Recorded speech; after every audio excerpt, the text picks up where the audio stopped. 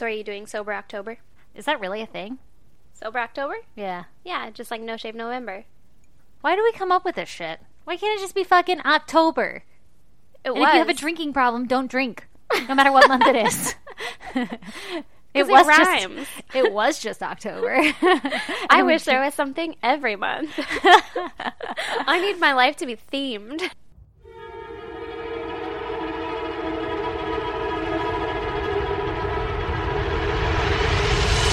God damn! Okay, shit. Sober October. Are you doing it? No. I was just wondering if No, you were. I'm not. I'm not doing that. I'm not looking for that kind of commitment. Not looking for that kind of lifestyle. Yeah. I'm already going to need more coffee. Oh, good. I need to start chugging mine, but I will. I drink a lot when you're talking, and then I'm like, hi! So, this is like a really exciting episode for us. And that is because we finally actually published our podcast. We did! Yeah. And there's people that are actually listening. Which is fucking awesome. I mean, aside from the fact, like, our friends and, like, spouses who were, like, forcing to listen, yeah. it's cool to see, like, other people are actually giving us a shot. Can we give a little shout out to Kimmy? Because I love her. Fuck yeah. And how about Lexi? Yeah. Yeah, they're both fucking awesome and, like, listened day of, tweeted at us, let us know what's up. How fucking excited were you when, Fucking Carl. Carl's excited too. Kimmy, Carl says hi. But anyway, by the time we actually publish this, it'll be a couple weeks later, right? Because we're like 2 behind, right? 2 episodes behind. Or we have 2 episodes in the chamber, as we call it in the biz. Ooh, do we? You don't know that, but we do. I didn't know that. Now I'm you new do. in the biz. You're welcome. Thank you. I appreciate that. Anyway, so thanks, guys and gals. We really appreciate you. We don't just appreciate you. We appreciate you. Fucking exactly. Okay, what is your goddamn? Give me your goddamn, Erin. Well, I will tell you. Okay, good. The other day I came home from work and I was so hungry because I didn't eat anything all day. I didn't have breakfast. I didn't have lunch. And I had Mexican food in the fridge, though. And I was like, I'm going to get that. Like leftover taco shop? Yeah. Yeah. Yeah. So you're thinking about it all day long. I was thinking about it all day long. What was it, a quesadilla? No, it was carne asada fries. Okay, so fucking gonna crush that. Yeah, I was about it. And I get home, and the baby's asleep, and so the husband's there, and he's like, sup? And I was like, sup? And he's like, I'll heat up your Mexican food for you. And I was Ew. like, first of all, you're gross. No. No. Yes. No. You have to heat it up. That's No. disgusting. Don't Gross. reheat meat. In the microwave weirds me out. Just eat it cold. It's No. better. No. And fries? Yeah, I want outta it to here be with hot and just like mush in my mouth. Ugh, there's like guacamole on there. It turns black. It looks horrific. I can get behind eating the black guacamole a day later. I'm cool with that. Yeah. Yeah. Yeah. But Well, just not at any rate. reheated. Okay. Well, you're gross. Anyway, he was like, I'll heat it up for you. And I was like, thanks. This is why I married you. You are my dream come true. My But- prince. My prince, my flame, my muse. But also do it quickly because I was getting hangry as fuck. Oh no. And so he's like, no problem. So then he also opened a Corona, cut a lime, and was Oh, like, I got this shit. going for you. Yeah. Somebody wanted something. Right? Exactly. So then he is balancing my beer, and he got himself a glass of water. Selfish. And he had my plate on top of the glass of water. I know where this is going. And my plate was piled really high because I didn't eat a lot of my carne asada fries. Oh no. He was walking out of the kitchen, and it just, quote, slipped off Yep. of the glass. Yep. Landed fucking carne asada down because that's the laws of gravity. It is. And I legitimately almost cried. Oh no. I was so mad. Oh god. And he was like, I can salvage it. And I was yeah, like, just pick it up and throw it back on there really fast. yeah. So I just kind of buried my face in the couch because I was like all cuddled in with the new Joe Rogan special, and just I was Like, this I is was my just moment. Ready. It Yeah. was minutes away. Yeah. Minutes away from the best time of my life. Yeah. And then I hear like, oh shit. And I was like, are you fucking kidding me right now? Oh man. So he's like, I can salvage it. And I was like, are you okay, whatever, like salvage it then. And then, I don't know, like 4 seconds goes by and he's like, I can't salvage this. Oh no. Yeah, I like, legitimately looked at him with tears in my eyes and was like, I'm going to cry right now. I'm so hungry, and this is all I wanted, and, like, freaking out. And then he's like, I'll go get you taco shop. I was like, thanks. Oh, did he? Yeah, he did. What's yours? Okay, so mine is, I have these reoccurring dreams. Mm-hmm. And they happen more often than I like to admit. But I had, like, 2 of them this week, and it's fucking me up. And I think a lot of it has to do with, like, stress of life and work and everything. And then this podcast, I'm, like, Googling dark-ass shit all the time. Oh, God. So it's, like, in my head, I have a very overactive imagination.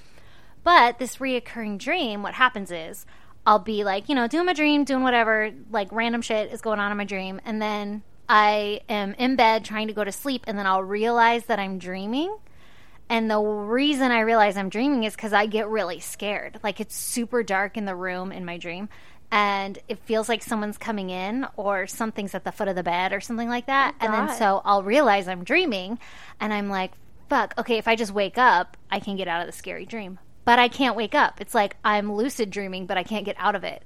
And so in my dream, I'll, like, curl up and close my eyes and, like, no, like, just wake up, like, trying to force my body to, like, physically wake up, and it never works. And then I can feel the thing, like, touch my shoulder or touch parts of my body. Sometimes it's, like, my back, and I think in, like, real life I'm having, like, a muscle spasm or something. But it'll be, like, I feel something touching me, and it kind of sears me or gives you, like, the heebie-jeebies. Like, it freaks me out, and I start screaming in the dream because I feel like if I scream loud enough, I'll wake myself up. And then usually I start screaming in real life because it works. And then I'll wake up to Lee either shaking me because I'm screaming. So he's like, and by the way, Lee is my husband. So he'll be shaking me, and that's what will wake me up. Or I'm just screaming for so long because he's such a heavy sleeper. I'll just scream for so long that I actually hear myself, and then I finally wake up, which is great, right? Like, now I'm out of the dream. Jesus. It is seriously the scariest thing ever. I'm laying in bed then in real life, wide awake, and I'm scared. Like, as an adult, I feel like I want to run to my parents' room and wake somebody up to be like, just be awake with me. Oh, no. Because it is that real and that scary, and, like, it freaks me out. So then I'm always like, okay, like, calm down. It's just a dream. Your brain is crazy. Everything's fine. And then I'll start to, like, relax and go back to sleep. And I, like, jerk myself awake because I'm like, fuck that. If I go right back to sleep, my brain is going to go right back into that dream because that's what happens. And so I try to keep myself awake for a while. And then I think this just happened last night or the night before last. I can't really remember. But I had one of those dreams, and I was starting to fall back asleep, and I could feel it, and I went to, like, jerk myself awake, but I couldn't do it. It's like I think it's called, like, sleep paralysis or something. Oh, yeah. I don't know if I have it. I haven't been diagnosed with it, but I know I'm sleeping. I know I'm dreaming, and I could feel... You know how when you're about to fall asleep and it feels like you're falling and you jerk yourself awake? Mm-hmm. I felt that, but I felt myself, like, falling deeper and deeper and deeper and deeper, and I felt heavier and heavier, and I just wanted to be awake, and I got scared because I couldn't wake myself up. Oh, my God. That sounds terrifying. It was, and then finally I jerked awake, and then I was, like, sweating and, like, breathing all heavy, and I'm like, I am so tired, but I don't want to sleep. Isn't that awful? Yeah, that sounds exhausting. Damn. It is. Okay, so I go first this time? Yes, you do. All right. Are you all ready? I'm buckled in. For a journey. God. Come with me on a journey. I will. Okay, so my case is about the Canadian serial killer / rapist known as the Vampire Rapist. Oh, first of all. Yeah. Okay, so I know that we've been doing this a lot lately. People need to know that we are, like, borderline obsessed with werewolves and vampires, mainly vampires. But werewolves get lumped in with vampires for some reason. Yeah, they do. So, we've been obsessed with vampires for quite some time. Which is why we kind of gravitate towards these. And Erin, you've been slaying it with them, and I happened upon this one, and I was like, I have to return the favor. It's true. I love it. Okay, so, the Vampire Rapist. He was active. Wait, first of all? Oh, yes. A vampire couldn't rape me. Okay. That is not what I expected you to say at all.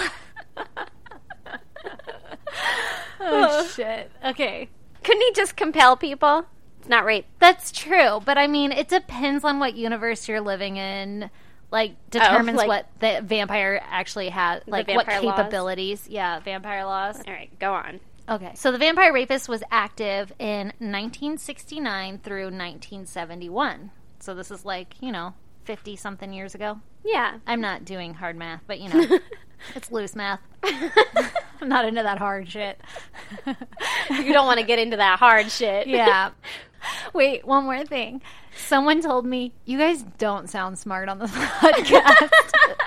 That's not the point of this. No, which is funny because we're actually very intelligent human beings. We both went to college and we're good at stuff. Yeah, it's like fucking late for us. It's late, and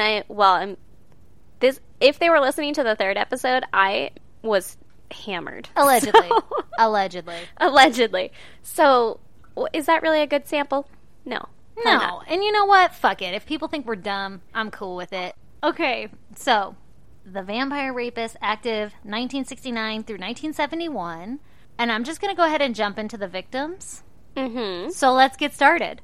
By the way, you should know that this happened in Montreal, Canada. You did say Canada earlier, and my first thought was, I thought Canadians were so polite. This one was rude as shit.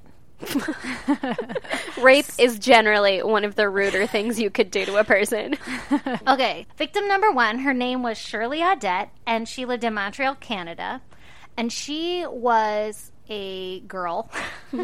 Uh-huh. She was a lady who lived in an apartment complex, and she had a boyfriend who worked late nights. So at night, he would be gone at work, and she would call him. They would call each other regularly. Mm-hmm. So she calls her boyfriend, who's at work at 3 o'clock in the morning, and they have a chat. And she mentions that she had been talking to some guy around the apartment complex, had befriended some guy around the apartment complex, and he was really nice, and she didn't say this exactly, but the gist I get from this conversation was that she liked that she found a friend around there because she's scared to be home alone at night. And so she felt safe to know that somebody was close that she could call on if she were scared. Mm-hmm. And then, so that's 3 o'clock in the morning. And then at 5 o'clock in the morning, he calls her back because I guess this is something that they do regularly, is call each other in the middle of the night, which I would just like to state that would not be cool with me if I didn't have a night job. No, if I worked during the day and Brandon tried to call me at night from his night job, I'd be like, you can go straight to F. Yeah. I guess this is the late 60s, though, so maybe she didn't have a job? Maybe. I don't know. Anyway, so he calls her at 5. She doesn't answer, and he thinks that's kind of weird. And then so when he gets off, he goes and checks on her. And it's kind of weird that she didn't answer at 5 in the morning. There's no way she could be sleeping. I know. Well, here's what I was thinking of. They didn't, obviously, I'm going to sound like such an idiot, but they didn't have, cell phones and stuff. Yeah. So, if he called, she had to get out of bed to answer the phone, because they didn't have cordless either. It was a Yeah. cord. The cord could have been by the bed. Or the That's phone true. could have been by She the could bed. have had that. But I'm imagining, every time the phone rings, you got to be It's in the kitchen. ugh, let me get out of bed. Yeah. It's an apartment. They only had one jack. For sure it was in the kitchen. I've lived in apartments before. I know how this works. In the 90s. Okay, so he goes to check on her, and I don't know if he had a key or whatever, but he gets in the apartment, and she's not there. And he's like, that's so weird. And then I think it goes, all day. And then the next day, she's still missing, and there's a maintenance guy, either a maintenance guy or a landscaper, and he's out doing his job, and he finds her, and she's dead, propped up against the building, the apartment building, and she's fully clothed, and she has blood coming out of her nose, and it looks like a smile on her face. Oh, that's horrifying. Can you imagine? I'd be like, nope. No, I don't like that at all. I guess if I found anybody, I'd be like, nope. But how do you die with a smile on your face? I don't think I would find a body. Because I would see a lady propped up against a wall with clothes on, and I'd be like, she's an alive person, and I would keep walking. Yeah, because you don't do shit in emergencies. That's exactly. Why. Out of sight, out of mind. I'd be like, is she asleep? Let me check her pulse. Let me touch all the crime scene evidence. I grew up in the hood. Mind your business. Don't look anybody in the eyes. Don't look at me. Yeah, so I wouldn't even look at her face to see that she's bleeding. I'd just be like, nope. I mean, I grew up in the hood too, but I was like, fuck it. Hi, my name is Stacy. Do you want to be my friend? I was not that person. I did not learn my lesson. But now I have a lot of friends. That's true. And I do because I met you. Yay! This is a really good relationship we have going. It's true. Yeah, and by the way, how can you have a smile if you're sitting up? Or if you're in any scenario, if you're dead, I feel like it takes muscles to smile, right? I don't know. I imagine the Mona Lisa smile, a little grin. Oh, that's probably exactly what it is. It's she wasn't like Cheshire cat. Yeah. All right. Glad we worked that one out. Okay, so like I said, she was fully clothed. They suspected that she had been strangled because she had the blood coming out of her nose, and the autopsy confirmed that she had been strangled and also raped. Oh. And another interesting thing was that she had savage bite marks all over her breasts and neck. Oh. Which is where the vampire part comes in. Yeah. Did she have her blood? Yes. Yes, she had all of her blood. A very important question. I mean, listen. I mean, I'm not sure if she had all of it, but I think it was just like, shit, this person's like biting people. Yeah. Ugh, that's pretty bad. The other thing they find in her autopsy is that there are no, I guess, things they don't find. There's no blood or skin or anything underneath her nails to indicate that she struggled. And she had no bruising or anything on her body. Only like the bloody nose and the bite marks on her boobs. Okay. Yeah, so that leads itself to compulsion. This is a vampire. Oh, she didn't fight back. Yeah, like he glamored her. Yeah. I wish we didn't use that word. We don't have to say any of this. No, it's all right. We podcast now. Oh, People God. need to know. People need to know how weird we are. Exactly. Our friends don't. They already know. Our friends know we're fucking weird. I mean, they know, but they don't actually know. They don't know the details. Yeah, we're kind of like putting ourselves out there for this. We really are. Yeah. That's awful. Whatever. Proceed.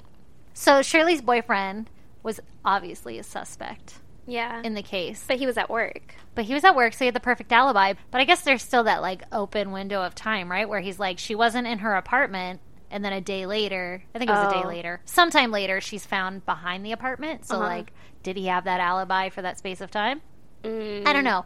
Okay, so anyway, they don't, like, hold him on suspicion or anything like that. It's just they don't have any leads. Yeah, right? he's just a suspect because he's a boyfriend. Exactly. Okay, enter victim number 2, which is not exactly the nicest way to say that, but... Stage left. So, victim number 2, Mariel Archambault. So, on November 23rd, Mariel was a clerk at a jewelry store. She was really good friends with all of her coworkers, and she kept telling them that, like, hey, I met this handsome new boyfriend or guy, and his name is Bill, and we're going to go on a date. Vampire Bill? Today. God damn, I didn't even catch that. Okay, so she's going to go on a date later with Vampire Bill. She was super happy and, like, super head over heels about the guy and really excited to go on this date. Well, the next morning, she doesn't show up for work. And so her coworkers are like, fucking suspicious because she's supposed to go out with this guy. Oh, I forgot to mention also, he picked her up from work right after work. But So did the people see him? they saw him, but he wouldn't go inside to like into her place of work. He just like stayed outside. So they got like a glimpse of him. Okay. And then What about his car or anything like that? Great question. Oh, thank you. Yes. See, we are smart. I'll answer it later. So Okay, so the next morning she doesn't show up for work. And her coworkers are like, red flag because she just went on this date with this guy. Mm-hmm. The coworkers go to her apartment and they get the landlady or the landress to unlock the apartment. When they open the apartment, everything was really tidy and everything. But Mariel was propped on the couch and she was dead. And she was naked, and she had her pantyhose had been ripped off, and they were wrapped around her neck. And so had her bra. Her bra had been ripped off also. So she obviously died from strangulation. She'd been raped, and her breasts and neck and everything had been, like, savagely bitten at again. Had been, like, mutilated by teeth marks. Ugh, that's awful. Fucking terrible. And she'd been, like, propped up on the couch almost like with care, like, oh, let me make her comfortable. Not like posed in like a sexy way or something. Yeah, a derogatory way or anything. It was just like, oh, let's make her comfortable. Oh, that's so weird. Yeah, fucking really weird. Super rude. Anyway, the investigators come in and they go through her house. Everything was like really clean and tidy and in place, so it didn't look like there was a struggle or anything. And the only thing they really found was in her dresser, there was like a crumpled up picture of a man. And so they showed everybody, like, hey, is this fucking Vampire Bill? And everybody was like, that's him. And so the investigators are super excited because now they have a face. Like, oh, let's find this man. And they ask around, and they cannot put, like, a person to the face at all. I'm a little bit perturbed Yeah, let's hear it. By the fact that this vampire showed up on a camera. Sorry. Zing. Go ahead. Ha! Everybody knows vampires can't take pictures. Duh. Would they see him in a mirror? Get out of here. Get out of here. Shit. Okay, so the next victim was on January 16th in 1970. Her name was Jean Way, and she had a boyfriend. She'd been dating this boyfriend for like a month, and they had plans to go on a date this particular day. So Jean's boyfriend comes and knocks on her apartment door, and she doesn't answer, so he thinks like, oh, she's just not ready yet. And I guess he had come early to the date, so he wasn't that alarmed or anything. And he, like, I don't know, went to a bar and had a drink or went and did something. He left, and then he comes back at the time that he's supposed to go on this date, and she's still not answering. And so he tries the door, and it's unlocked. So he walks inside. And gets his DNA everywhere. But it's the 60s. Remember, DNA right. isn't that, like, you know, Pertinent. they're not worried about that. Okay, everything is, like, in place. Like, nothing looks crazy or anything. And then he goes into her room and finds her naked on the bed, with her robe belt wrapped around her neck. Mm-hmm. And she was still warm to the touch. Oh, no. Yeah. I wonder if when he knocked, the guy was there. Guess what? Oh, no. Guess what? What? Get ready. So she also had been, just for the Strangled. record, since I was talking about, like, the state of her body that was found in, she had bite marks all over her neck and all over her breast also. Mm-hmm. But one of the bite marks was so bad, it, like, almost bit her nipple completely off. Oh, God. Yeah. Okay, so he sees her body, and he runs out the door, and he goes to the police station, which I guess is, like, pretty close down the street or whatever. Okay, I was going to say, like, a phone wouldn't be closer, but that's fine. I don't know. Yeah, I guess not. Are you really going to be thinking that clearly either? Like, I'd be like, let me get the fuck out of this house. Oh, I would get the fuck out of there, for sure. And probably try and run far, far away. But yeah, maybe that's what he's doing. And then he was like, oh, police station.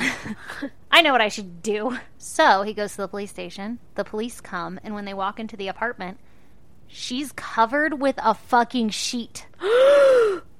So, like, probably when he knocked the first time, he was in there hurting her. And then when he finally came back and just walked in, the door was unlocked. Oh, he my just God. walks in, and the murderer was in the apartment with Oh, him. my God. And she was still warm, so it, like, just happened. How fucked up is that? What if he was, like, behind the door? No! Oh, my God. Oh, my God. I don't feel good. Like, I feel like there's someone behind me. They're not. There's a mirror. You can see. I know, You're I fine. can, but I don't like it. That is, like, my biggest fear. Fuck that shit. Oh, that's so scary. Yeah. Right? Oh. Okay, so in her autopsy, obviously they find that she died from strangulation because, I mean, the rope was around her neck. Mm-hmm. But they also they looked under her nails and found a couple fibers, indicating that she had struggled and, like, fought back. But everything else in the apartment was, like, fine. There's no, like, drugs in their system or anything? Like, tranquilizers? I haven't read anything about that, no. Huh. Which is so weird, right? Like, 'Cause, that's like, a really good point. Yeah, why would you not fight back? At least, like, even unwillingly, you would, like... If you were conscious, you would grab for the rope at your neck or grab for something. Yeah, that's a really good point. Or, like, what if... Do you, like, hit Well, him let's and go knock over him these out? theories at the end, okay? Okay. Because I have some things I want to say, but I don't want to give it away yet. Okay. Okay, so the fourth and final victim. Her name was Elizabeth Ann Porteous, and this is now in Calgary, Alberta, and it's May 18th, 1971. So it's, like, over a year later. So he takes a year hiatus. And he's like, I'm going to move from Montreal to Calgary because I'm sure it's because he murdered 3 girls. And he was like, I think I should skip town. I think they have my picture. Yeah. You know it's a bad idea? I'm gonna go. To keep living here. Yeah. So Elizabeth was a 33-year-old school teacher. And she had met a man named Bill. Bum, bum, bum, Bill. Clever. And her and Bill had planned to go on a date. And this date was really important to her, so much so that she talked to her friends about it. And they, like, went shopping for an outfit. Oh. Yeah. To die in. Unfortunately. Spoiler alert. So, the day comes around. She's going to go on this date. She's super excited. The next day, surprise, surprise, she doesn't show up for work. I guess it was, like, on a Monday, or on a Sunday her date was. And then Monday for school, she didn't show up for work. So her coworkers are like, we should go check on her. And they call the, like, I don't know, maintenance man or the manager of her apartments. And somebody who worked at the apartments has a master key, goes into her apartment, opens the door. The apartment is a disaster. Ooh. Like, shit everywhere. There was a struggle. And Elizabeth was laying on the ground. Her dress had been, like, ripped off of her. And so buttons, like, ripped buttons were around her. Mm-hmm. And she was laid kind of in a spread eagle position, but more like she had just been raped.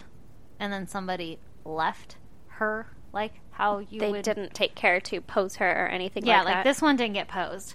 And it wasn't like he, like, left her spread eagle to be like, vulgar. It was like, I mean, I guess nobody really knows that, but from what I read, it was more like he, you know, just was like, bye, and didn't do anything with her. I wonder if he got interrupted.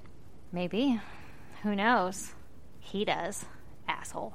Anyway. I have so many questions, but Okay. I'm sure you'll get to them. Okay, so she was laying in the doorway of her apartment, or, like, not, like, in the living room. Every time I imagine these stories with apartments, I think of the one apartment that I lived in. Mm-hmm. Actually, I lived in more than one. But I think of, like, my first apartment, Mm-hmm. and I'm like, you would, like, it was so small. If you open the door, you'd hit the body. Yeah. But anyway, that's not important. it's probably right there somewhere in the front room. Like, Neither here nor there. She was, basically she was in the front room, splayed like this. Her breast and neck obviously had bite marks, and one of her breasts had been bitten through from top to bottom. Yeah. I don't know how. first of all, it's a lot of jaw strength. I don't like it. I don't like it. It is a lot of jaw strength. Maybe he was eating his now and laters. Like Armin should have done. Okay, so I hope they were dead when that happened. that's all I can hope too. I heard somewhere that they weren't. I don't know how they would know other than, like, if it's bleeding, then likely they are dead. Because that's how they know. Yeah. Yeah. But like you said, like, they'd have to be sedated then, because you would struggle with that. Oh, I would struggle the fuck out of that. And her apartment was a mess, and I guess it looked like somebody had cleaned something up. I don't know what that means. Like blood? I don't know. Yeah. And he's like, let me do the dishes real quick. Well, I don't want to leave a mess. Yeah, that'd be rude. So, shit, man, that's so fucked up. Okay, obviously her coworkers are like, hey, guess what? She was going on this date with this guy named Bill. Yeah. And we actually saw her with him, and they were in a car, and it was a blue Mercedes, and it had like, I don't know if it was a decal, because Wikipedia says decal, but I don't, you know, when you read something on Wikipedia and then you see something contradictory, you're like, for sure it's the other thing. So it was either a decal or a, what am I thinking of? Like a figurine in the back of the car. Oh, okay. That was in the shape of a bull or a horse or some sort of animal. Okay. And it was enough to identify, like, well, first of all, Yeah. a blue Mercedes. But she was seen in a blue Mercedes with a good-looking guy with, like, long sideburns. Gross. Yeah, and it was the day that they were going on the date that she was seen. It was, like, at a stoplight or something. Ugh. Okay. And so the police department are like, hey, yo, fellow police people, keep an eye out for this kind of car. Uh-huh. Well, the next day, they spot the car, and it's really close to the crime scene. Oh, my God. And so they're like, we'll wait for the guy to come out. Of the car? Or, like, the place that he is? Yeah, like to go get his car, to get Okay. into his car. Uh-huh. And so they wait, and out walks Oh, my God. Wayne God. Clifford Bowden. Who? Wayne Clifford Bowden. Wayne? Wayne. That's not Bill at all. No, it's not Bill. He's fucking lying about his goddamn name. He wish he were Bill. Vampire Bill. What's your name? Bill? Suck it.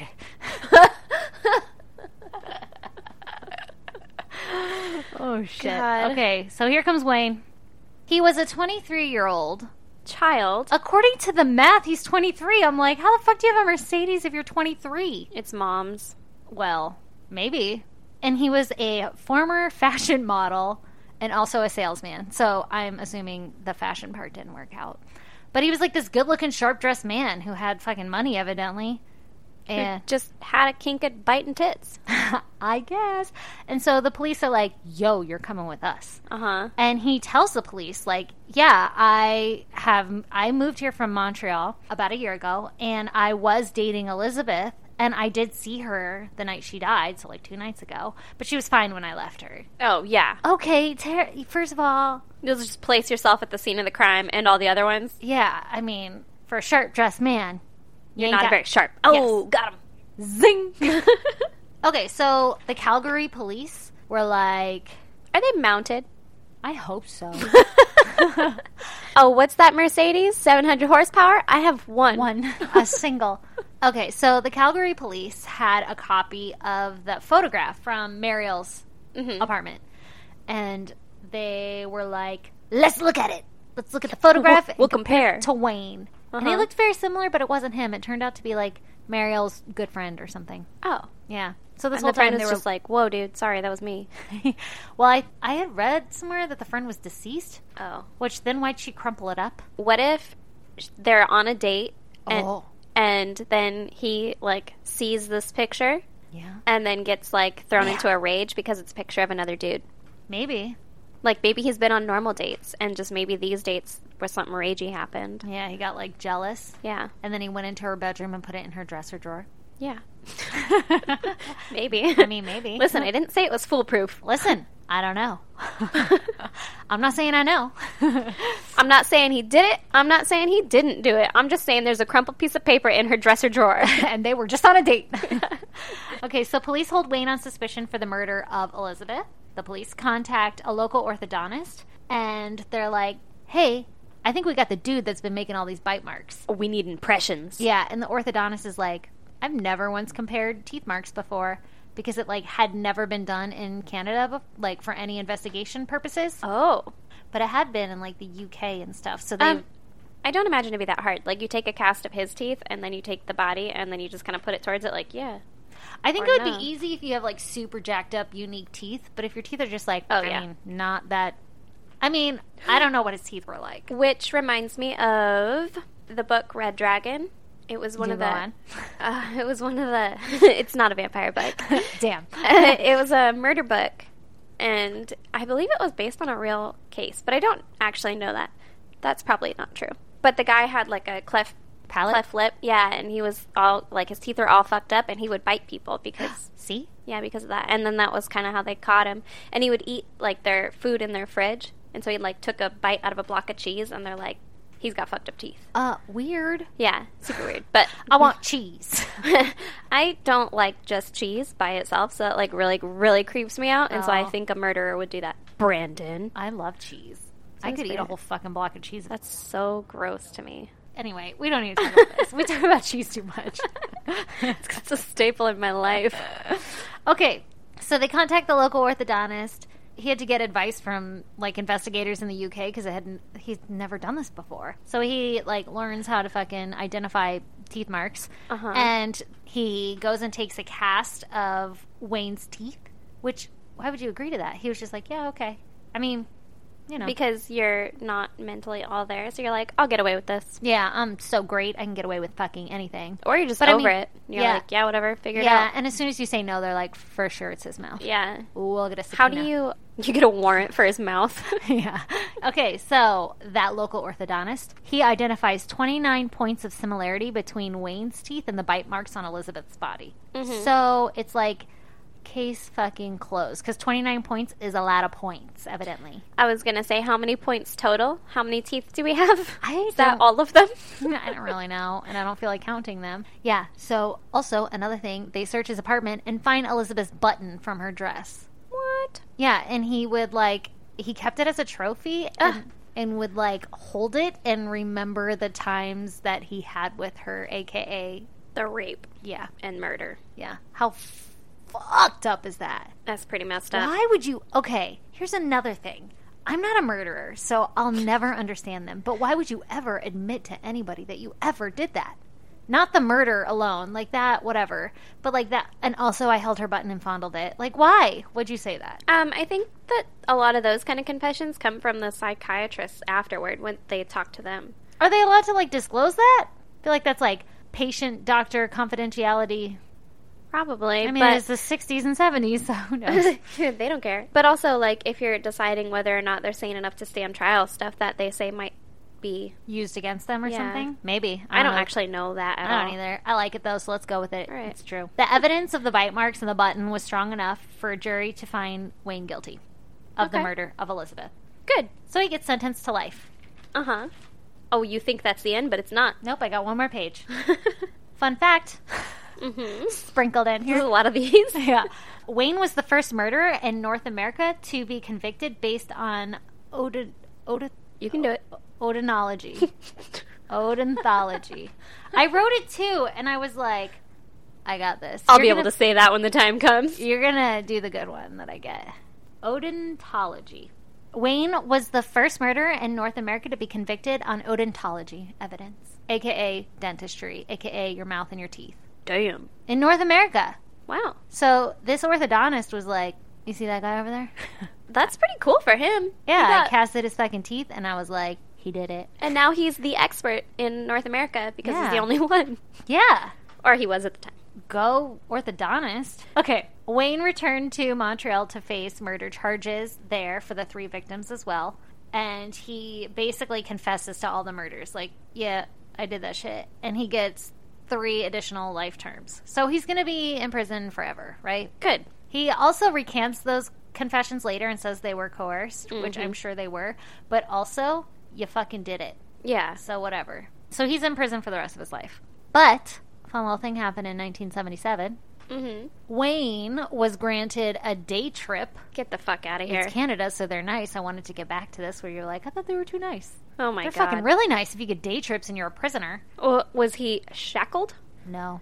Oh my God. Did he escape? Because I was like, I don't know. Actually, I do. God damn it. He escapes the guards. Jesus Christ. And he had somehow procured an American Express credit card. And he wasn't found for 36 hours. And when they found him, he was at a hotel in downtown Montreal. First of all, he committed 3 of the murders in Montreal. Uh-huh. And then they let him on a day trip in Montreal. What was he doing for this day trip? Was it like, a picnic by the fucking... I don't fountain? know. They just, let him outside? I fucking don't know. But anyway, so they find him in a downtown Montreal hotel.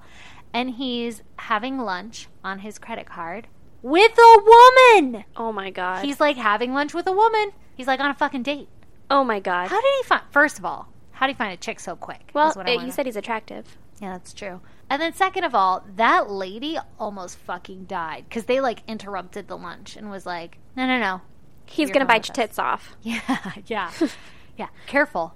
You don't want none of that. No. You don't. Anyway, so the guards got in a lot of trouble for letting him escape.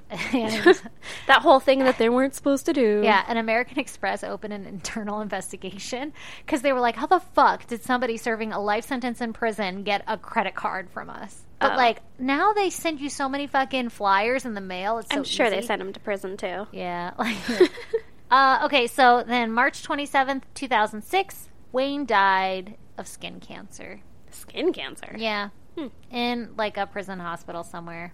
He was sick for Was he real pale? He couldn't go in the sun. Oh, I was like, what are you Because getting at? he's a vampire? Oh my god! It just all full circle. You're really good with a vampire connections. Oh, it's all I think about all I day. was like, what is she talking about? Anyway, so that's my story about the vampire rapist. Wow, that was Oh, quite wait. interesting. One more little tidbit. I always do this because I remember it later. But he admits that, yeah, I did this because I got off on it sexually. If I bit them and drank their blood, I got off on it. Ugh, gross. Yeah. What about them not fighting back and stuff? Did he ever address that? I didn't find anything about that. Actually, and this is a good time to say, it was hard to find good information. So I wanted to give a shout out. I glazed over the details of this case and I just hit the highlights. But there's a podcast called Dark Poutine and they go in detail. So I highly suggest looking into it if you're interested and you want to know more granular details. I think it was episode 17. All right. That they did. So go check it out. Go send them some love. Because that's where I got most of the good stuff. It was really hard to find any kind of detail. So back to your question of if they were drugged or anything, I didn't find anything like that anywhere. And I didn't hear that they mentioned it. But That is interesting. yeah, super interesting. I don't like it. Okay, hit me with your story. I will hit you with my story. Give it to me. Mine's not about a vampire or a werewolf this time. I'm sure listeners are happy for that. Some of them, maybe. Mine is about the Muswell Hill murderer, a.k.a. the Kindly Killer, a.k.a. the British Jeffrey Dahmer. Oh, those were listed in perfect order. Like, what? Oh. A little more intriguing. His name is Dennis Nilsen. Oh, shit. This is going to be good. Oh, I'm excited. It's interesting. Okay, let's hear it. All right, so he was a Scottish serial killer and necrophile. Ay! Oh, yeah. Don't do that. Mm-hmm. No. Whose murder spree lasted between 1978 and 1983 Oh, okay. in London, England. What a time to be alive, those 70s, huh? Tell me about it, right? Yeah. Okay, so a little bit about his background. He was born November 23rd, 1945 in, I don't really know how to say this, but I'm going to go ahead and guess that it's Frasenborough, Scotland. Fraggle Rock. Yes. He had a Scottish mom, Norwegian dad, and they lived with his maternal grandparents. He was the middle child to a younger sister and older brother. The dad apparently was an alcoholic, and so his mom and dad divorced when he was 4. Uh-huh. Dennis was really close with his maternal grandpa. They would go on really long walks and picnics down to the harbor, and those are some of his fondest memories. His grandpa was a fisherman, and on October 31st, 1951, he died of a heart attack while out at sea. Oh, Yeah. that doesn't sound fun. No, and so his body was brought back and everything. The most vivid childhood memory he has is his mom asking if he'd like to see his grandpa, like his grandpa's dead body.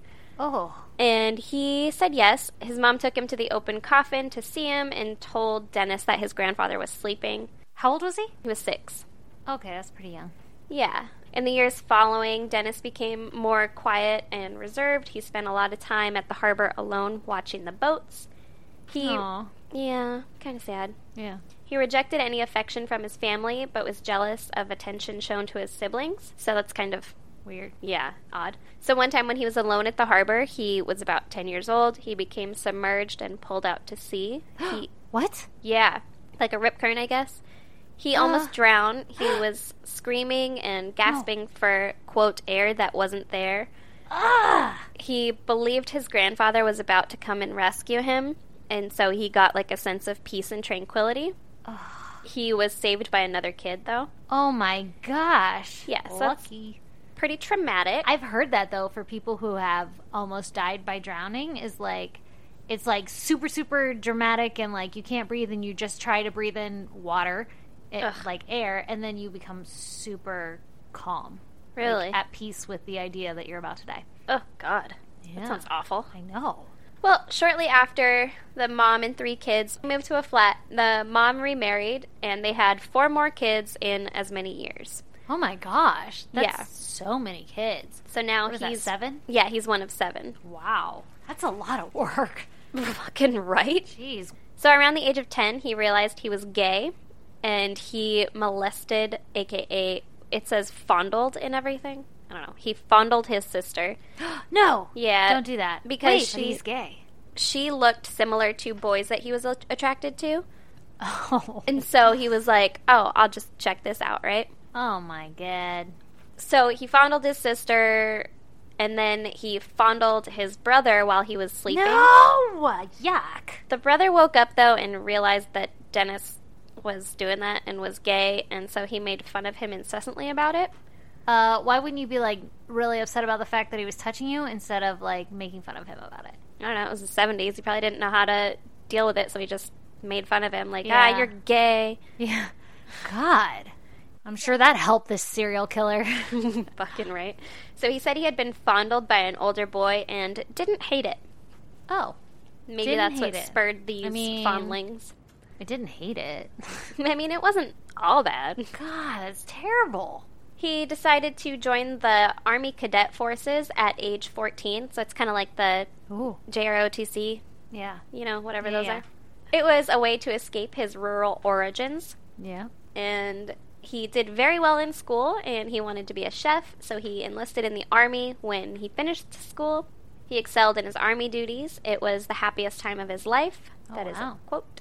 Wow. He bathed alone to hide his homosexuality for fear of getting an erection. He drank a bunch during this time, and in one incident, he got very drunk with a German youth and woke up on the floor of his room. Nothing sexual happened between the two, but it fueled his fantasies of having a young man completely passive, and eventually evolved into fantasies of the partner being unconscious or dead. Oh my God. He would also pretend to be more inebriated than he was in hopes one of his colleagues would make sexual use of his supposedly unconscious body. Oh my God. Yeah. So his fantasy wasn't just that, like, whoever he... Yeah, it wasn't just to do it, but also to have it done to him. Yeah.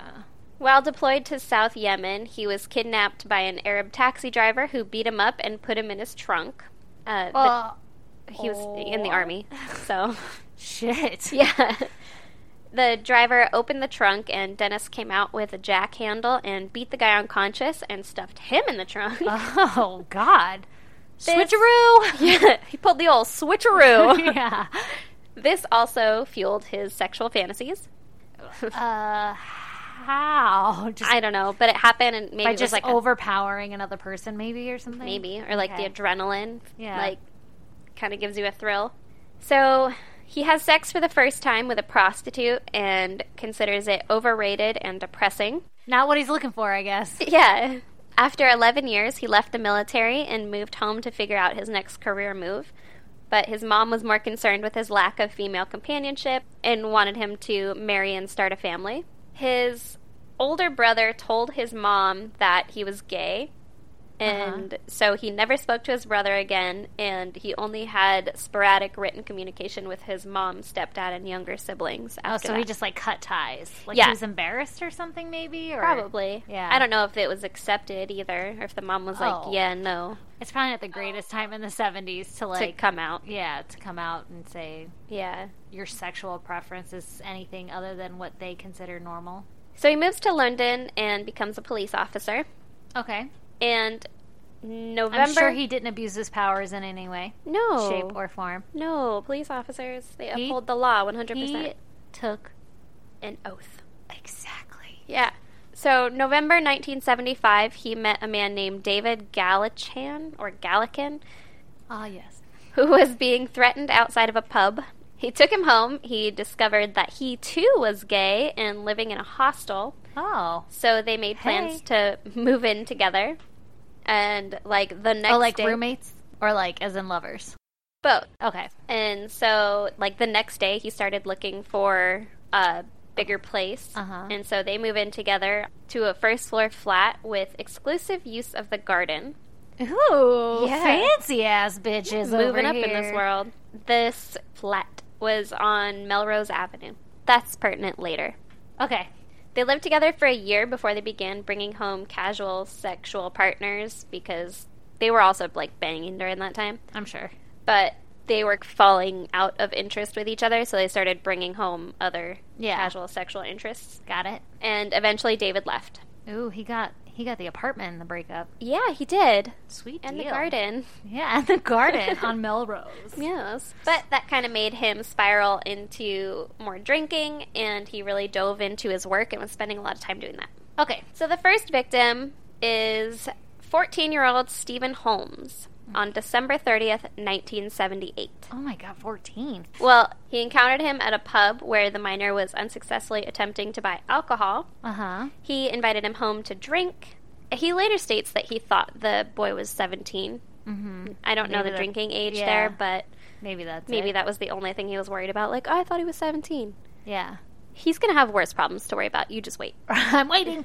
He woke up in the morning and saw Holmes sleeping and didn't want to wake him in case he left me. That's a quote. Shit. Some issues. So he decided that he was going to make him stay with him no matter what. Oh god.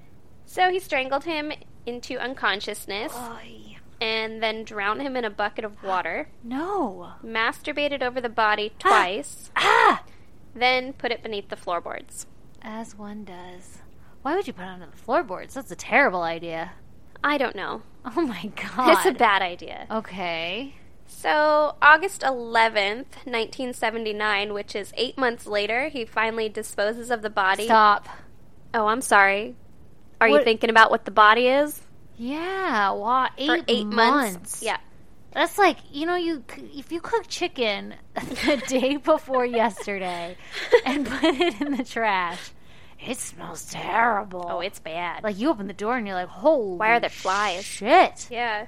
Oh, my God. 8 months? Yep, 8 months. Was there any preparation done to the body? Yes, actually. I'll tell you all about that later. Okay. But 8 months later, he disposes of the body in a bonfire in the garden. The community garden? No, it's his exclusive garden. Oh, okay. Exclusive. Okay. Remember? He got exclusive rights to the garden. Yeah. So, October 11th, 1979, he attempts to strangle another boy that he met at a pub. He had lured him back to his house under the promise of sex. The boy's name was Andrew Ho. I promise you sex. Sorry. You'd be really good at luring. But the boy escaped and called the cops, who went and talked to Dennis, and then the boy decided not to press charges. No. Come on, nothing let's was press done. him. December 3rd, 1979. So this is like almost a full year later Uh-huh. from the first murder anyway. Uh-huh. He met 23-year-old Canadian student Kenneth Ockenden at a pub. He learned that Kenneth was a tourist and said he'd show him around. Kenneth was like, heck yeah. And so they stopped at Dennis's Heck house. Heck yeah, man, let's do this. All right. Super duper.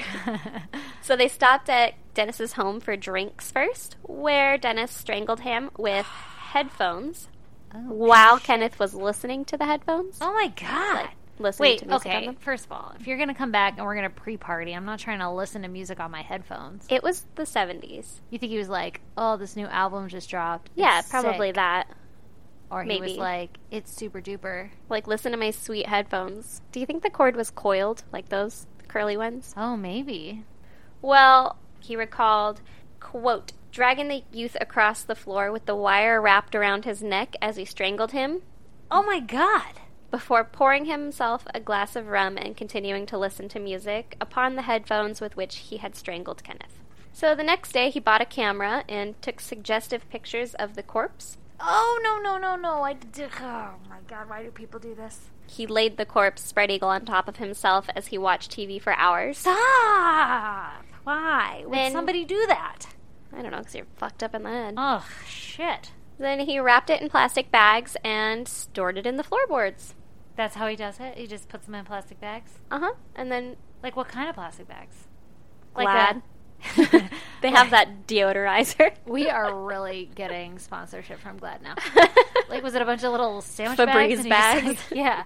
Or were they Sandwich like, bags over trash the, over the bags? hands. Oh, my God. So, on 4 occasions within 2 weeks, he brought the body out of the floorboards and posed it on the armchair alongside himself as he watched TV and drank and No. talked to it. No. Oh, This is yes. some Norman Bates shit. It really is, yeah. Oh, my God. So then, May 17th, 1980, he met 16-year-old Martin Duffy. Martin Duffy. Yes. Okay. This kid had gone to London, like he ran away without his parents knowing, and Dennis was like, hey man, you look kind of sad and tired and hungry. Come home to my house. Come to my lair. Yeah, I'll give you I some have food. exclusive rights to this garden. Yeah. And so the kid was like, heck yeah, again. I don't know why everyone was so damn willing in the 70s. Oh, man. And then while this kid was asleep, Dennis, he Okay. sat on Martin's chest and strangled him. No. Yeah. Then he drowned him in the sink. Oh. He definitely has a system. I will He say does. that. Yeah. All right. This might be thinking a little too much. I feel like drowning in a bucket might be easier than the sink because the sink's up higher, so they might have more leverage to, like, push off. Whereas a bucket, you're, like, throwing them off center. I feel like a bucket might tip over easier. That's true. Like, That's true. because if you're not shit. holding him up all the way, Yeah. Like, maybe a bathtub. Maybe let's not drown people. Maybe that. According to Dennis, Martin had the youngest looking body he had ever seen. Oh, God. Speaking of having a system, he also had a routine where he would bathe the bodies after he killed them You could just keep them alive and befriend them. and have, like, a boyfriend. yeah. Whatever. Okay. Don't be absurd. That's asking an awful lot. So he posed the body on chairs in the bed, and he would kiss and compliment it. No. He'd masturbate on it, and for 2 days he stored it in the cupboard. What? Yeah, not under the floorboards for this guy. Well, I mean, the floorboards are taken up. Well, that's true. So 2 days he was stored in a cupboard before the body started to bloat. So He put it under the floorboards. So then following this, he began to murder with increased frequency. And before the end of 1980, he had murdered 5 more people. Holy shit. Only one of them was identified. And that was 26-year-old William Sutherland. Did they just find the other bodies and they couldn't connect them to missing people or something? You'll find out. Okay. Kind of. Okay. So he remembers each murder and how long the bodies were kept before dissection. Here's another. He dissects them? Yeah. Yeah. That's another little tidbit after their... We'll talk more about his rituals later, but... Okay. Yeah. So, as you can imagine, the bodies in the floorboard began to smell. Yeah. Yeah. They got insects, maggots, and his apartment was filled with flies. Ew! Wait. If it lands on the body, then it lands on you. It touched you. Oh yeah, that body touched you. Like, although he was touching the bodies anyway. Yeah, so. I know. It's so cool. He placed deodorants under the floorboards. Oh, that'll help. Shit. Sorry. And would spray insecticide twice daily. 2 times? Yeah, but the flies and the smell remained, surprisingly. Yeah, because they're breeding inside the flesh of the dead person underneath your floorboards. Yeah. So he was like, I gotta get rid of these bodies. I gotta take care of this shit. So then in late 1980, he removed and dissected each body and... Wait, they were there for how long? About a year. Well, he kept the first body for 8 months. Oh, Lordy. So, I mean, he's just... I was thinking during this whole thing, I wonder if he didn't have a sense of smell. But then he was spraying for the smell. So maybe not. Maybe he had less of a sense of smell. Wait, okay. How are people coming into this apartment? Who is coming into this apartment? And not being like, there's a lot of flies. Yeah. The people being lured there? Yeah, I'd be like, I'm going to go ahead and pass. Yeah. Hard pass. Smells really bad in here, and there's a lot of bugs. I wouldn't hang out. I don't want to sleep here. No, I don't want to drink. Oh, God. Okay, so he's like, I gotta do something with the bodies. Yeah, so he dissects each body and burns them all in a communal bonfire in his garden. I was gonna say his garden. How is his garden exclusive to him, but it's a communal bonfire? Well, communal as in all the 6 bodies. Oh. I thought it was like, we can all share this bonfire pit, but the garden is his. The garden, do not put your basil in here. It's my basil. To disguise the smell, he put a tire on the fire. Yeah. Because tires, like burning rubber, really smells. Yeah, it smells like a skunk. And he said that children watched the fire. Oh. Once it was all burned, he raked through the ashes and to like find any other bits of bone and stuff, and he found a skull that was still intact. Yeah. So he smashed it with a rake. Oh. January 4th, 1981. He doesn't remember his name, or he didn't know his name, I don't know, but they don't know who this person was. All he was described as was an 18-year-old blue-eyed young Scot. He met him at a pub, lured him home to drink. You know, the usual MO. Yep, his usual. Yeah, he strangled him, this time with a tie, and put the body under the floorboards. January 12th, 1981, he calls out of work so that he can dissect this body and one more that he had killed a month earlier. Oh my God. I don't mean to be rude, but I just feel like, can you imagine that day that he's like, this is too much. I have too much to do. I need to call out of work. Do you not have weekends for this? Yeah. Maybe he's really busy on the weekends. Hobby. Luring in other boys. Well, he's busy spraying for fucking bugs. That's true. So, by April 1981, he had killed 2 more unidentified men. Yeah, he's on a rampage. Racking up the body count. And he's just putting them under his floorboards, huh? Even though he knows this problem is going to come around. Mm-hmm. These ones, he was, like, knocking out the dissection, though, at least. Like, he was keeping them for a while to, like, pose them and do all that kind of stuff with them, but then he would dissect them, like, as soon as they started to rot. Oh, okay. So that he'd at least get that part out of the way. You don't want to be a procrastinator with that kind of thing. No, I mean, really, you have to have your priorities in order here. Yeah, exactly. So the final victim at the Melrose address... How many is this by now? A lot? This is a lot. I'm not sure what number we're at by now, but I think the final count was between like 12 and 15. Jesus criminy. I don't know how flats work, but like, did he have an upstairs neighbor?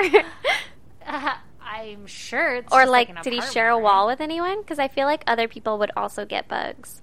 You know when there's that one fucked up apartment that has roaches, and then now you have roaches or fleas or whatever it is? Yeah. Or maybe it was like a townhome type thing where it was separated. I feel like we have this problem every time we're like, but wait, why does he have an apartment? How is he murdering with an apartment? It's because we lived in paper fucking thin walled apartments where we're like, I think she's getting up to go to the bathroom at 3 in the morning. Yeah. Is she on a goddamn treadmill up there? Are you doing jumping jacks while you watch TV? What the fuck are you doing? Sounds like she's getting water. She must be thirsty. Anyway, the final victim at the Melrose address was 23-year-old Malcolm Barlow. He was found slumped outside of Dennis's home. Oh, no. Yeah. And Dennis went over and was like, hey, man, what's going on? And the guy was like, well, I'm on this medication for epilepsy, and it makes my legs really weak. And so... Oh, God. Yeah, and so Dennis was like, you should be, like, in a hospital, man. Come inside. And so he goes into Dennis's apartment. Don't do it, man. Yeah, and Dennis, what do you think he did? I think he strangled him and drowned him or whatever and fucking kept his body under the floorboards and masturbated on him and then cut his body up into tiny little pieces and then had a communal bonfire and threw a tire on top of it and then raked through the bones and smashed the skull.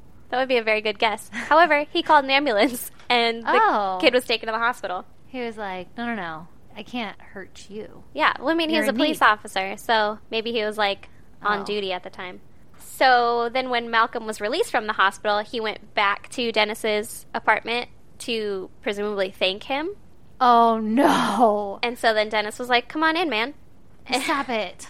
And they started drinking. He strangled him. Is it only when he drinks he gets murderous? I don't think so. I think it's more of a way to like, hey, come on, have a drink, get comfortable, sit on this couch, I'll be behind you. Or however, I don't know, that's speculation. But Malcolm fell asleep on the couch, so Dennis strangled him. He stowed him under the sink. Well, like in those how cabinets. big is under your sink? Because I can only fit like 700 bottles of Clorox, which I feel like is too small for a body. If there was nothing under my sink, I could probably fit under there. But I don't know how big this guy was. Yeah. Anyway, mid-1981, the landlord wants to renovate the flat, so he has to move out. And he's pretty, not upset about this, but he's like, come on, man, but I love this place. Yeah, I have so many dead bodies I have to move. Seriously. That's a lot of work. Yeah, way to give me a chore, buddy. So first of all, not even first of all, just of all. It's just like, this hobby is so laborious. It is. Yeah. I'm exhausted. Like, I can't. This is really bothering me. Yeah. And he's doing them quick. Like, you gotta stay on top of those dissections. Yeah. I guess he doesn't really have friends and stuff. So he moves into an attic flat at Cranley Gardens. Terrible idea. You don't have floorboards. Just gonna shove them in the crawl space. And that is in Muswell Hill, which is, if you'll recall, his serial killer name was the Muswell Hill Murderer. So before moving, though, he had to dissect the latest body of... Gotta get rid of that shit. It's a little incriminating. Of Malcolm. It is a little incriminating. And he burned the last 5 bodies in another bonfire, topped with a tire. Do you think his neighbors were like, God damn, stop burning tires? Yeah. It's bad for the ozone layer. But it's also 1981. So he had already had all the other bodies dissected before this, so he only had to do Malcolm's, because, like I said, he was keeping on top of them, right? Yeah, plan that shit. Less of a chore. Yeah. So then, since he moved to an attic apartment and he had no access to a garden or floorboards, he didn't assault anyone for 2 months. Oh, I know a way to curb your craziness. Yeah. Live there forever. A little, well... Okay. 2 months. Okay, 2 months. And then he came up with a plan. Yeah, then he was like, you know what? I gotta fix this I gotta shit. get to some murdering. Okay. March 1982, he met 23-year-old John Howlett. He lured him back to his home to drink and watch a movie. It didn't say what movie. I did wonder. Okay. John fell asleep, and Dennis apparently did try to wake him up, but he couldn't.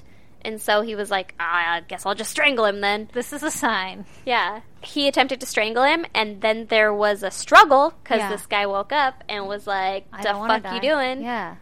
And he tried to strangle Dennis back and was like fighting him back and stuff. Oh! And Dennis actually thought that he might lose. Did he go like, psych, and like stop? No. Okay. But he did eventually overpower him and strangled him with a furniture strap. Oh, shit. So then John started to breathe again, but he was still unconscious. Oh my God, that's creepy. So for the next 10 minutes, Dennis was trying to kill him unsuccessfully. Oh my gosh. I don't know what he was trying. Yeah. But I feel like he had a process. Yeah. Don't deviate. Exactly. Don't deviate from your plan. So he eventually did go back to fill his bathtub with water and drown him in the tub. That is a lot of work. Yeah. May 1982, he met 21-year-old Carl Stodder at a pub and lured him home to drink.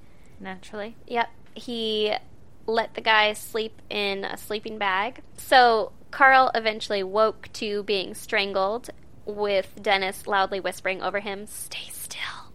What? Yeah. This is coming from Dennis's trial. Carl lives. Yay, Carl. Of course, Carl. Right? Good for Carl. So Carl initially thought that the sleeping bag was around his neck and that Dennis was trying to free him from it. Like, that was what his first thought was. And he was going in and out of consciousness. He hears water running and then realizes that he's being submerged in the water. He gets his head above the water and screams, "No more, please, no more." Oh, my God. And he was submerged again. Dennis takes him out and puts his body on an armchair. Oh, my God. Where his dog, which they specify as a mongrel, starts licking Carl's face, and he realizes that Carl is still alive. Oh, my God. He was like, "Oh, no," and then, like, starts rubbing his arms and puts a blanket around him and oh, my God. revives him. What the fuck? This guy's crazy. I mean, obviously he's crazy. My first thought was that he gets that, like, instant regret, like, the maybe sexual gratification, and then, you know, like... the buyer's remorse. Yeah. So then he puts him to bed, and for 2 days he's coming in and out of consciousness. Oh, my gosh. He eventually is, like, conscious, and Dennis tells him that the sleeping bag was wrapped around his neck. He was trying to save him. Oh, my gosh. And then he put him in the water because he was in shock. Did he... I wonder if he bought it. Well, then he brought him to the train station to, like, "All right, bye." And he said, like, "Hope to see you again someday." No. Yeah. No, thank you. No, I don't. June 1982, he was promoted to executive officer. Ooh, fancy pants. Yeah, so moving on up. Yeah. He met 27-year-old Graham Allen attempting to hail a taxi, and he was like, "Hey, man, want to hang out?" I don't know who's were they, like, both hailing, and they were like, "Oh, I'm sorry." Oh, my. Yeah. It's a 90s sitcom meet cute. Yeah, exactly. I don't think so. I think this guy was just, like, hailing a taxi, and he walks up like, "Hey, man, you want to grab a bite to eat?" And this guy's like, "Hell yeah." I don't know that for a fact. Just gonna go get something. Because that's just how it sounded when I read it. Okay, I'm good with it. I like it. But who does that?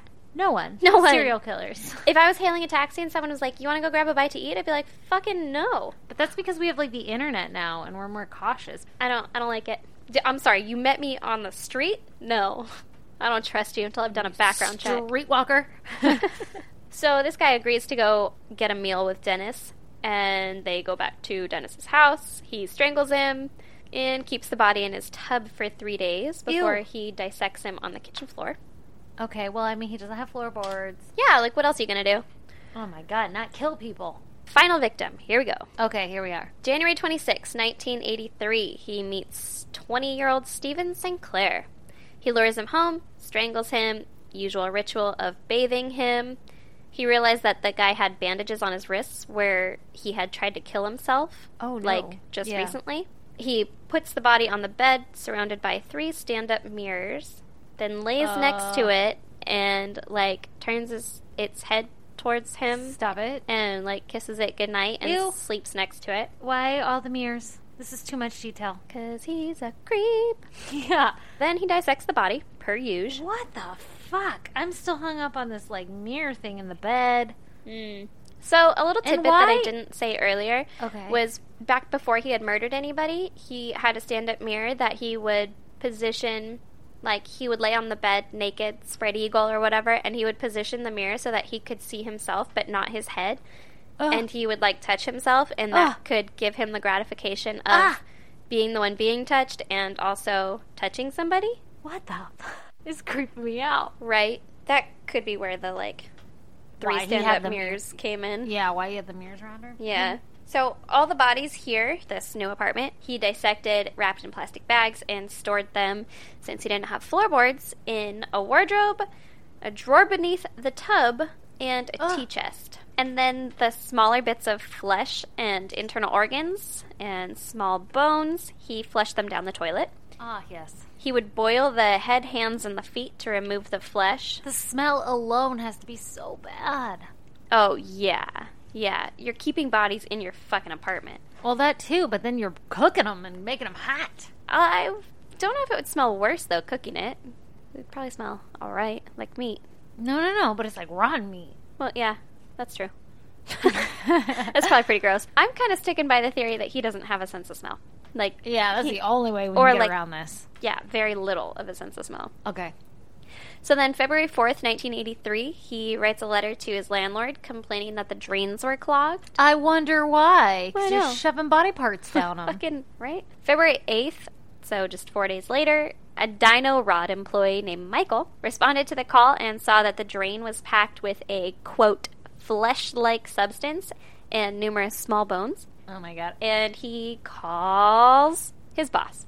Why wouldn't you call the police? I don't know. I mean, I guess I'd call my boss. So the boss meets with Dennis and another tenant that live below him, and they're like, hey, So- man, let's discuss this. Yeah. We found this stuff, looks like flesh, and he kind of shows them. Dennis is quoted as saying, it looks to me like someone's been flushing down their Kentucky Fried Chicken. Ugh. Yeah. Yuck. Fucking gross. Yeah. I want to know the other guy's reaction. Like, did he look at Dennis like, the fuck? Like, you're not freaked out by this fleshy substance? Yeah. Or anything? Like, I Yeah. don't know.